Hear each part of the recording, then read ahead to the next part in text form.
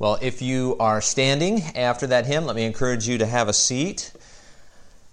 And if you can take out your Bibles, our scripture reading for this morning is Hebrews chapter 4, verses 11 through 13. Our sermon text will be verses 12 and 13, but I'm going to start from the beginning of the paragraph. Hebrews 4, 11 through 13. Before we read that together, let's pray one more time. Oh, our Father, we thank you for your word. We thank you for your truth, that you speak to us, that we can receive the food of your holy word as we just prayed, that you shape and fashion us into your likeness as you take your truth and plant it deep in our hearts. We pray, Father, that you would do that this morning, that as we come to your word, as we come to the book of Hebrews, as we listen to the message that it has for us this morning, we pray that you would use that message to shape us as your people and to mold us after the image of your Son, Jesus. We pray, Father, that you would do that by your Spirit, that you would work to your glory. And we pray these things in Jesus' name. Amen. Hebrews chapter 4, verses 11 through 13. Let us therefore strive to enter that rest, so that no one may fall by the same sort of disobedience. For the word of God is living and active, sharper than any two-edged sword, piercing to the division of soul and spirit, of joints and of marrow, and discerning the thoughts and intentions of the heart. And no creature is hidden from his sight, but all are naked and exposed to the eyes of him to whom we must give account. Well, some of you hearing me this morning may be wondering, why should I listen to another sermon? I mean, really, I've got better things to do right now. I could be sleeping right now, after all. How is this relevant, right? We're in the middle of a pandemic, and you want me to listen to sermons. And really, you might say, if the Bible has anything to say to me, I'll get to that later, after coronavirus, maybe when my kids are grown and out of the house. I understand that. We want to make good use of our time. Time is precious even now, maybe especially now in the midst of a pandemic. You want reasons to listen. And one of the themes of the book of Hebrews is the importance of listening to God's Word. The book begins with God's Word spoken in the past by the prophets and in these last days by His Son, Jesus. And Hebrews then exhorts us to pay attention to this message of Jesus and not harden our hearts, but believe. Because in believing, we share in the glory and honor of Christ and participate in His Sabbath rest. And yet Hebrews says if we fail to listen, if we harden our hearts to the message, we will miss the celebration our hearts were made for. And that's a pretty big reason to listen, and if you'd like to know more about that, well, you can go listen to the last few sermons on Hebrews from our website. But this morning, in our text this morning, our writer gives us a different set of reasons. A different set of reasons why we must pay attention. A set of reasons that focus on the message itself. Why is it so special? What is so special about what we have heard that it demands our response? And this morning we're going to look at 4 things that God's Word does that call us to listen, to pay attention. And what we'll see is that we must pay attention because God's Word addresses us, undresses us, assesses us, and redresses us. You can find that outline in your bulletin if you want to follow along. The bulletin is on the website if you haven't downloaded it yet. But we're going to look at those 4 things. God's Word addresses us, God's Word undresses us, God's Word assesses us, and God's Word redresses us. First, we must pay attention because God's Word addresses us.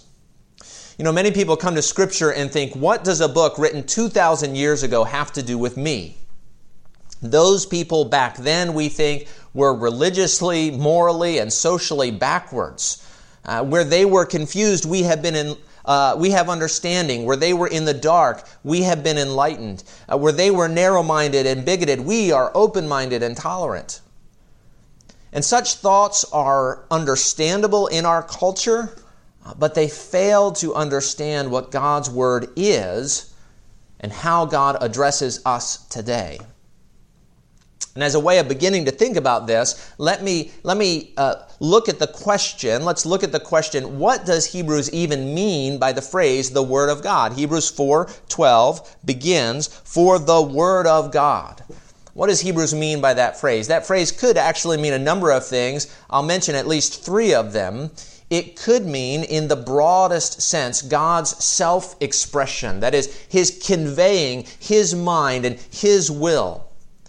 In one sense, this is the biggest category, and it's important to see that when God expresses Himself, it is Himself being expressed.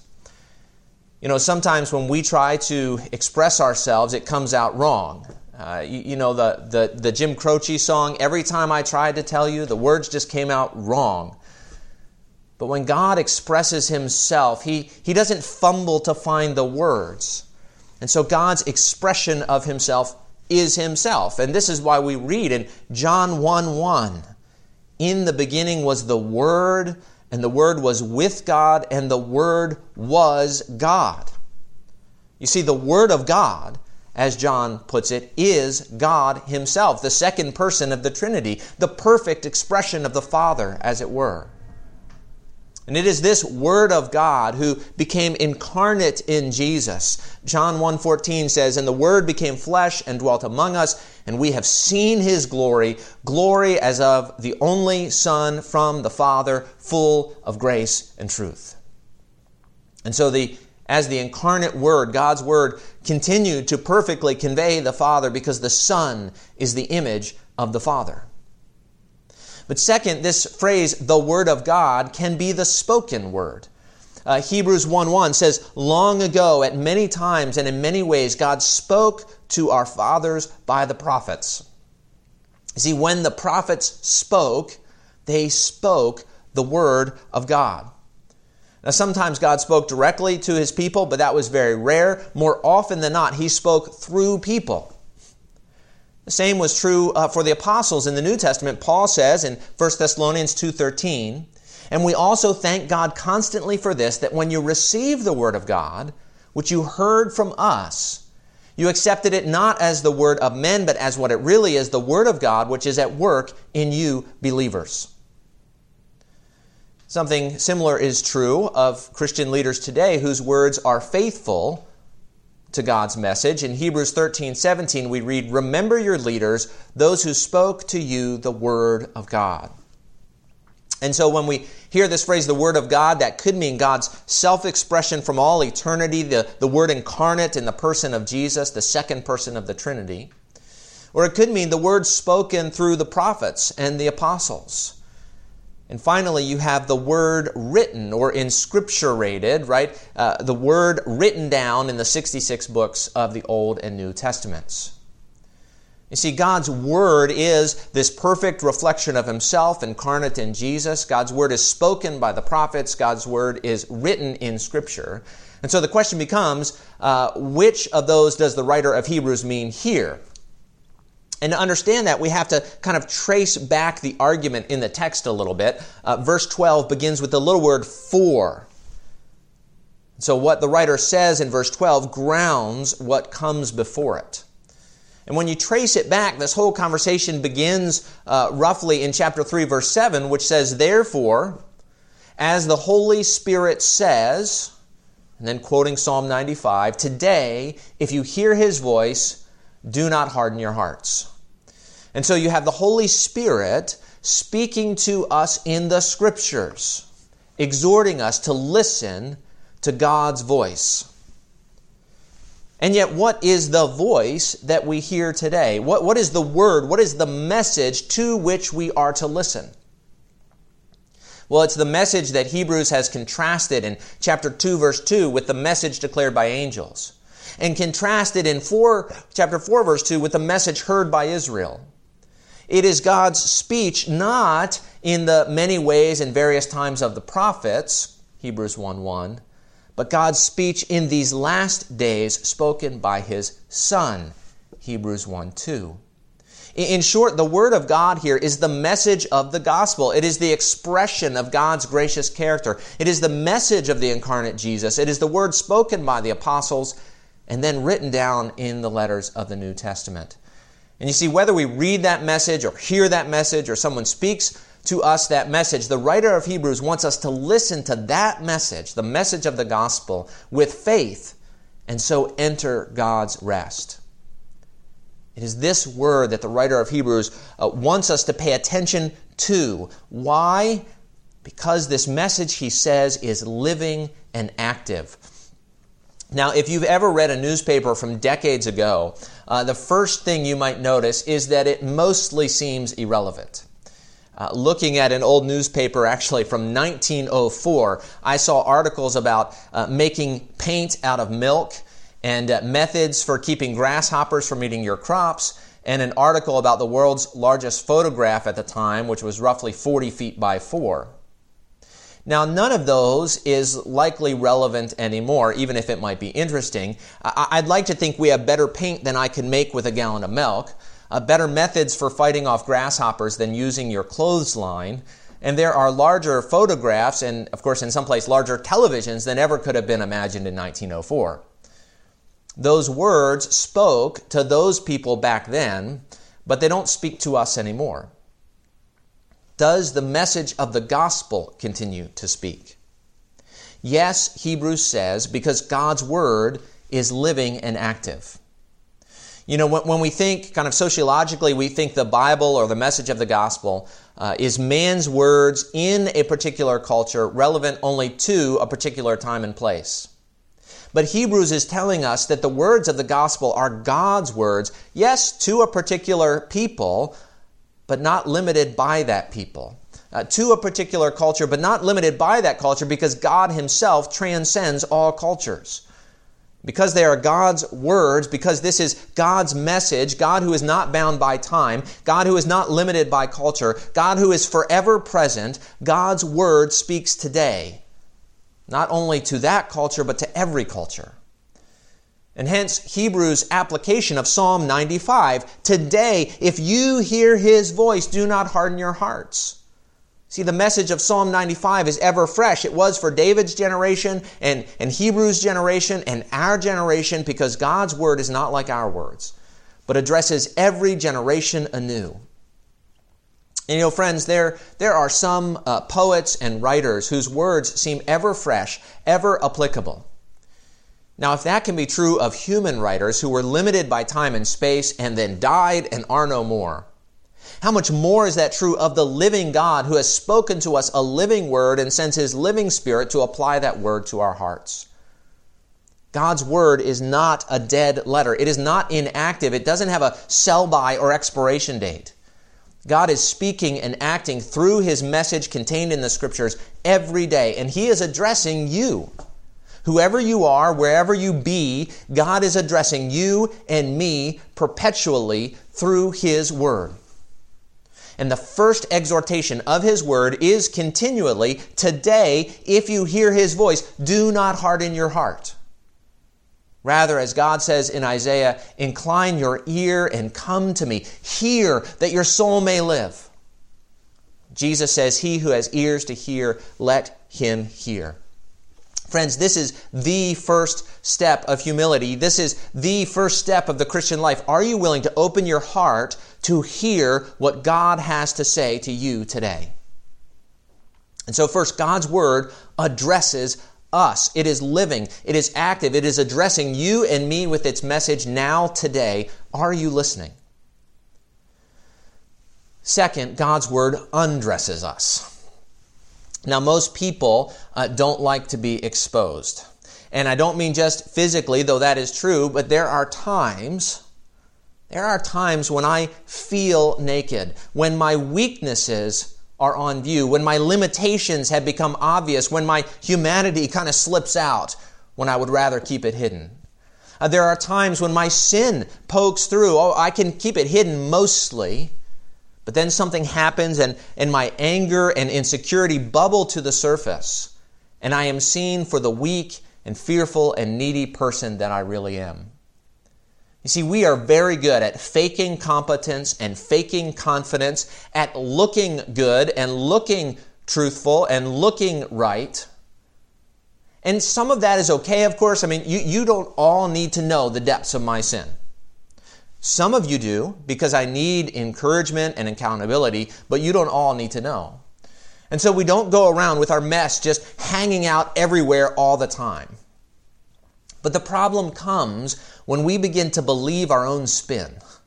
When I begin to think that I am as good as I think I look. Or when I know the darkness of my heart, but I am unwilling to admit it to anyone, unwilling to expose it to the light. I can't handle the thought of anyone knowing, of anyone finding out, and I can't handle the thought of being exposed. But someone does know. I stand exposed every day and I don't even realize it. Or maybe I don't want to realize it. Maybe those moments where I am riddled with fear that someone might find out, that someone might figure out, that someone might out my sin. Maybe those are the moments when I get closest to honesty, because I begin to admit to myself that the emperor has no clothes, as it were, and that I stand naked before the true king. Now we're going to come back to the rest of verse 12 in just a minute, but look for a moment at verse 13. Verse 13 says this, "And no creature is hidden from his sight, but all are naked and exposed to the eyes of him to whom we must give account." Now again, we'll come back to the meat of verse 12, but verse 12 says that the Word of God gets down deep into our souls, and then verse 13 says, in so doing, God exposes us. He strips us of all pretense. He sees down into our hearts. Now, the fact that God sees the heart is actually frequently repeated in Scripture because we are so apt to forget it. And one of the most well-known verses is in 1 Samuel chapter 16, verse 7, that says, "The Lord sees not as man sees.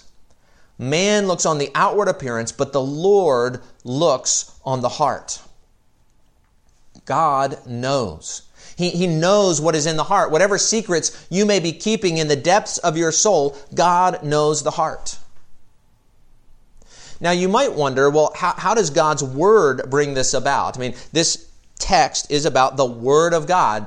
What does God's Word have to deal with exposing my heart? God has immediate knowledge of all things, and what does His Word have to do with it? And in one sense, you could say nothing. God does have immediate knowledge of all things, and that includes the depths of your heart.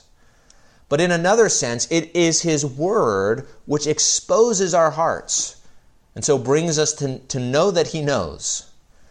Think about how that works. When God expresses Himself, He speaks His mind, as it were. And as we see God's will and mind, we become aware of the norm or the standard for our own thoughts and intentions. James talks about God's Word as a mirror which reveals to us who we really are. It's like believing that you have a 10-foot carpet ready to put down in a 10-foot room until you measure them both with a ruler. And the ruler tells you that the carpet is 8 feet and the room is 12. And now you know that you don't have what it takes. How do you know that? Because you measured it by some external standard. The ruler was revelatory. It exposed the reality that was already there.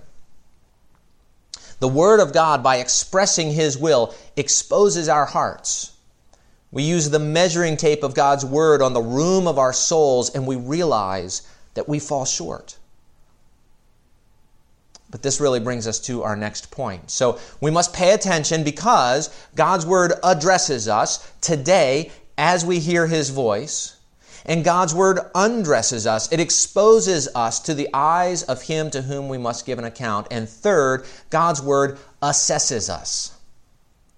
Now, we'd like to think that no one knows what is deep in the recesses of our soul. We'd also like to think that even if someone were to know, they would have no right to judge what is down there. And there is a sense in which that would be true with other people like ourselves.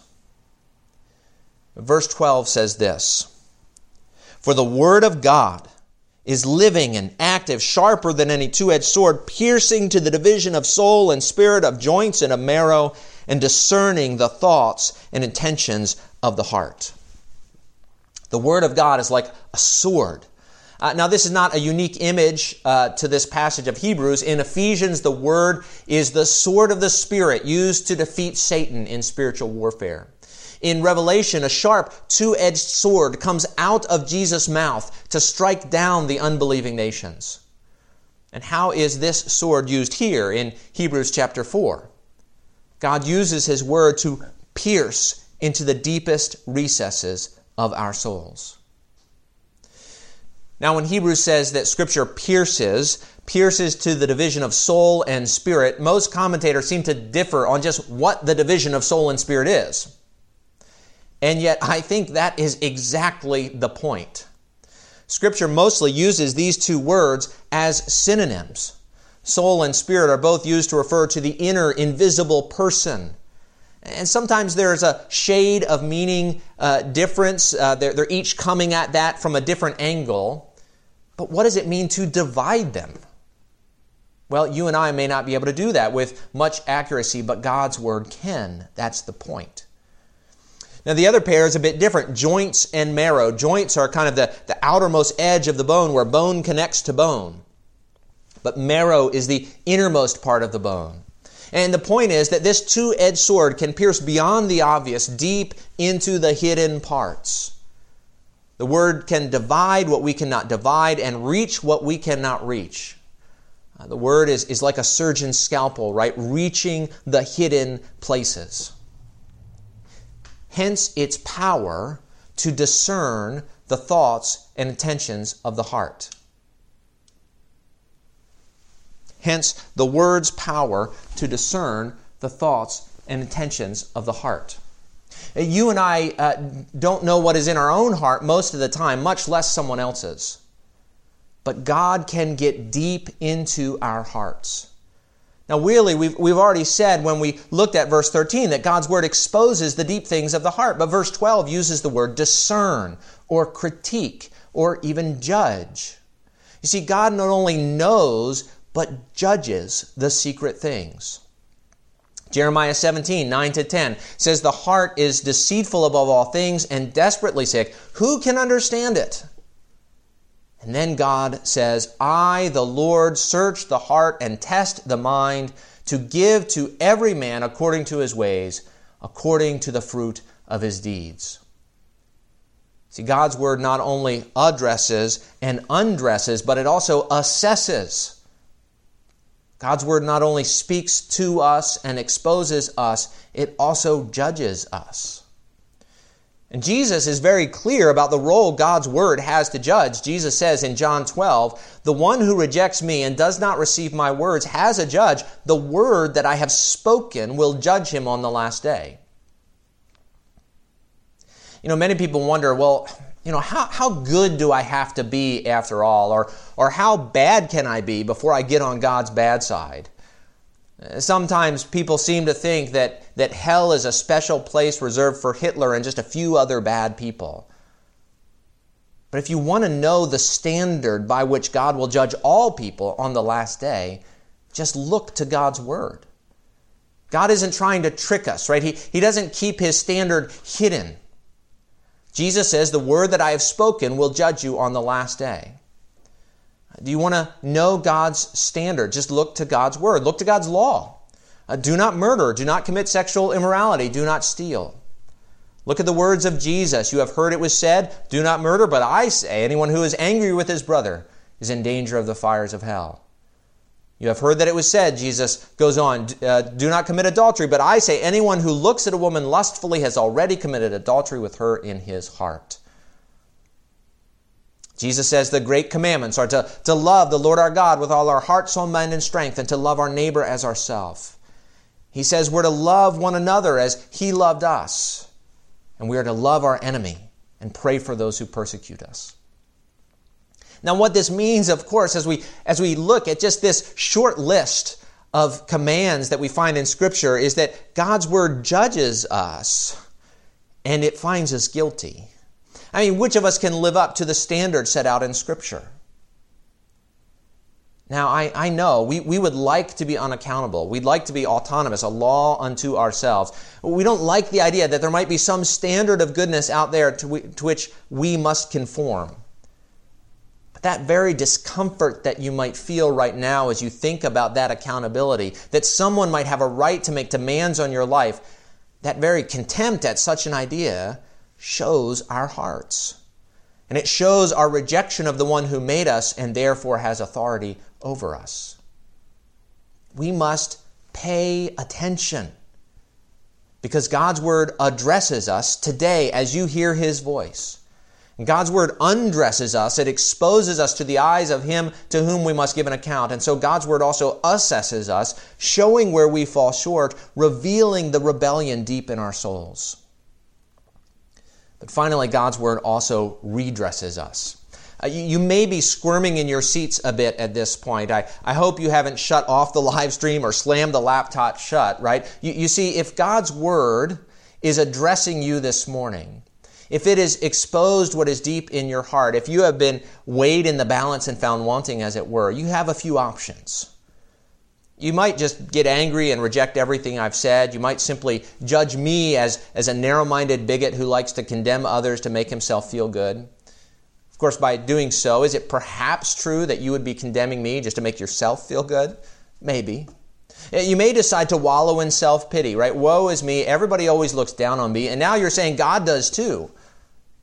And then you live your life looking for sympathy from others as your only source of comfort. Or you may try to make up for all the wrong that you've done. Okay, I'm going to buckle down and try harder. If I can only read my Bible and pray more and be a better person, then surely God will accept me. Surely I will live up to what His standard is. Well, I'm here to tell you that there's actually another option that's better than all of those. You know, many classic commentators on this text say that Scripture is said to be sharper than a two-edged sword for a specific reason. They say, right, as a two-edged sword, God's Word has two sides, as it were. One that curses, but another that blesses. One that judges, and another that saves. One that warns, and another that promises. The law is God's Word, but so is the gospel. And it may not exactly be what the writer of Hebrews had in mind when he talked about a two-edged sword, but the idea is certainly found in Hebrews. And it's found in the rest of Scripture. You see, the same Jesus who said in John 12, "The word that I have spoken will judge him on the last day," also said in John 6, "The words that I have spoken to you are spirit and life." See, the Word of God slays us only that we might experience resurrection. Everywhere God's Word is said to be life-giving. John 6:68, Simon Peter says to Jesus, "You have the words of eternal life." And both Peter and James say that the Word causes us to be born again, that God's Word is like a seed which brings about a kind of new birth in our hearts. And Paul confirms that this Word is still at work in us who believe, transforming us and renewing us. See, God's Word not only addresses us and undresses us and assesses us, but it also redresses us. Now, on the one hand, by that, I mean it puts things right. That's what Hebrews has been talking about this whole time. If we hear the Word of God and believe we are united to Christ and we share in His glory, and so we enter God's rest now in Christ and fully at Christ's return. God's Word is ultimately, as chapter 4, verse 6 puts it, good news. God's Word is the gospel of our salvation, the good news of forgiveness in Jesus, and the hope and glory and resurrection to come. God's Word redresses our situation by giving us the hope of resurrection life in Christ. And yet, since we're using the language of undress and redress, we can take this a step further. See, the Word of God, by showing us our sin, undresses us of all pretense to righteousness. It exposes the filthy rags of our sin and removes the pretense. But God doesn't leave us there. He sent Jesus, His perfect expression of Himself, the exact image of His nature, the second person of the Trinity, to become a man by his life to weave together a robe of righteousness and glory. And when Jesus rose from the dead, he rose as the righteous one and was crowned with glory and honor. But when we come to faith in Jesus, God's Word says we actually put on Christ. We are clothed in Him. This means both that when the Father looks at us and sees us, He does not see our sin, but He sees the glory of His Son. And that when we are raised up on the last day, we will be raised in resurrected and glorified bodies, having put on Christ fully in the resurrection. So at this point, everybody has two options. We can try to continue to hide our sin and walk in darkness, as John put it, or we can come into the light of God and expose our sin to our Father. You know, one day God will bring every thought and misdeed to light. You cannot stay hidden forever. The question is, will we seek to hide today by avoiding the message of the gospel of God's Son at all costs? I want you to appreciate the irony here, though, because 1 John 1:9 says, if we confess our sins, He is faithful and just to forgive us our sins and cleanse us from all unrighteousness. Paul says in 1 Corinthians 4:5, when the Lord comes, He will bring to light the things that are now hidden in darkness and will disclose the purposes of the heart. You see, if we hide our sin in the dark, we will be exposed. But if we confess our sin, and if we walk in the light as God is in the light, we will be covered and clothed in the glory of Jesus, never having to feel naked again. God's Word is addressing you this morning. It undresses us, exposing our hearts in rebellion. It assesses us, calling us to account, condemning our sin. But if we do not harden our hearts, but believe the good news of the gospel, God's Word also redresses us and clothes us in the glory of Christ, both now and for eternity. And so today, if you hear His voice, do not harden your hearts, but trust in the work of Jesus, who has been raised up in glory and honor. Let's pray. Our Father, we thank You for the gift of Your Son, and we thank You that You have not left us to guess at the work of the gospel, but that You have revealed it to us clearly in the message of the gospel and in Your Word, in the New Testament, in the letters of the apostles, that we might know what Christ has done with clarity. And Father, we pray that You would help us to hear and not to harden our hearts, not to close ourselves off, but to hear and believe in what Jesus has done for us. Help us to believe it and rest in it to Your glory and honor. We pray these things in Jesus' name. Amen.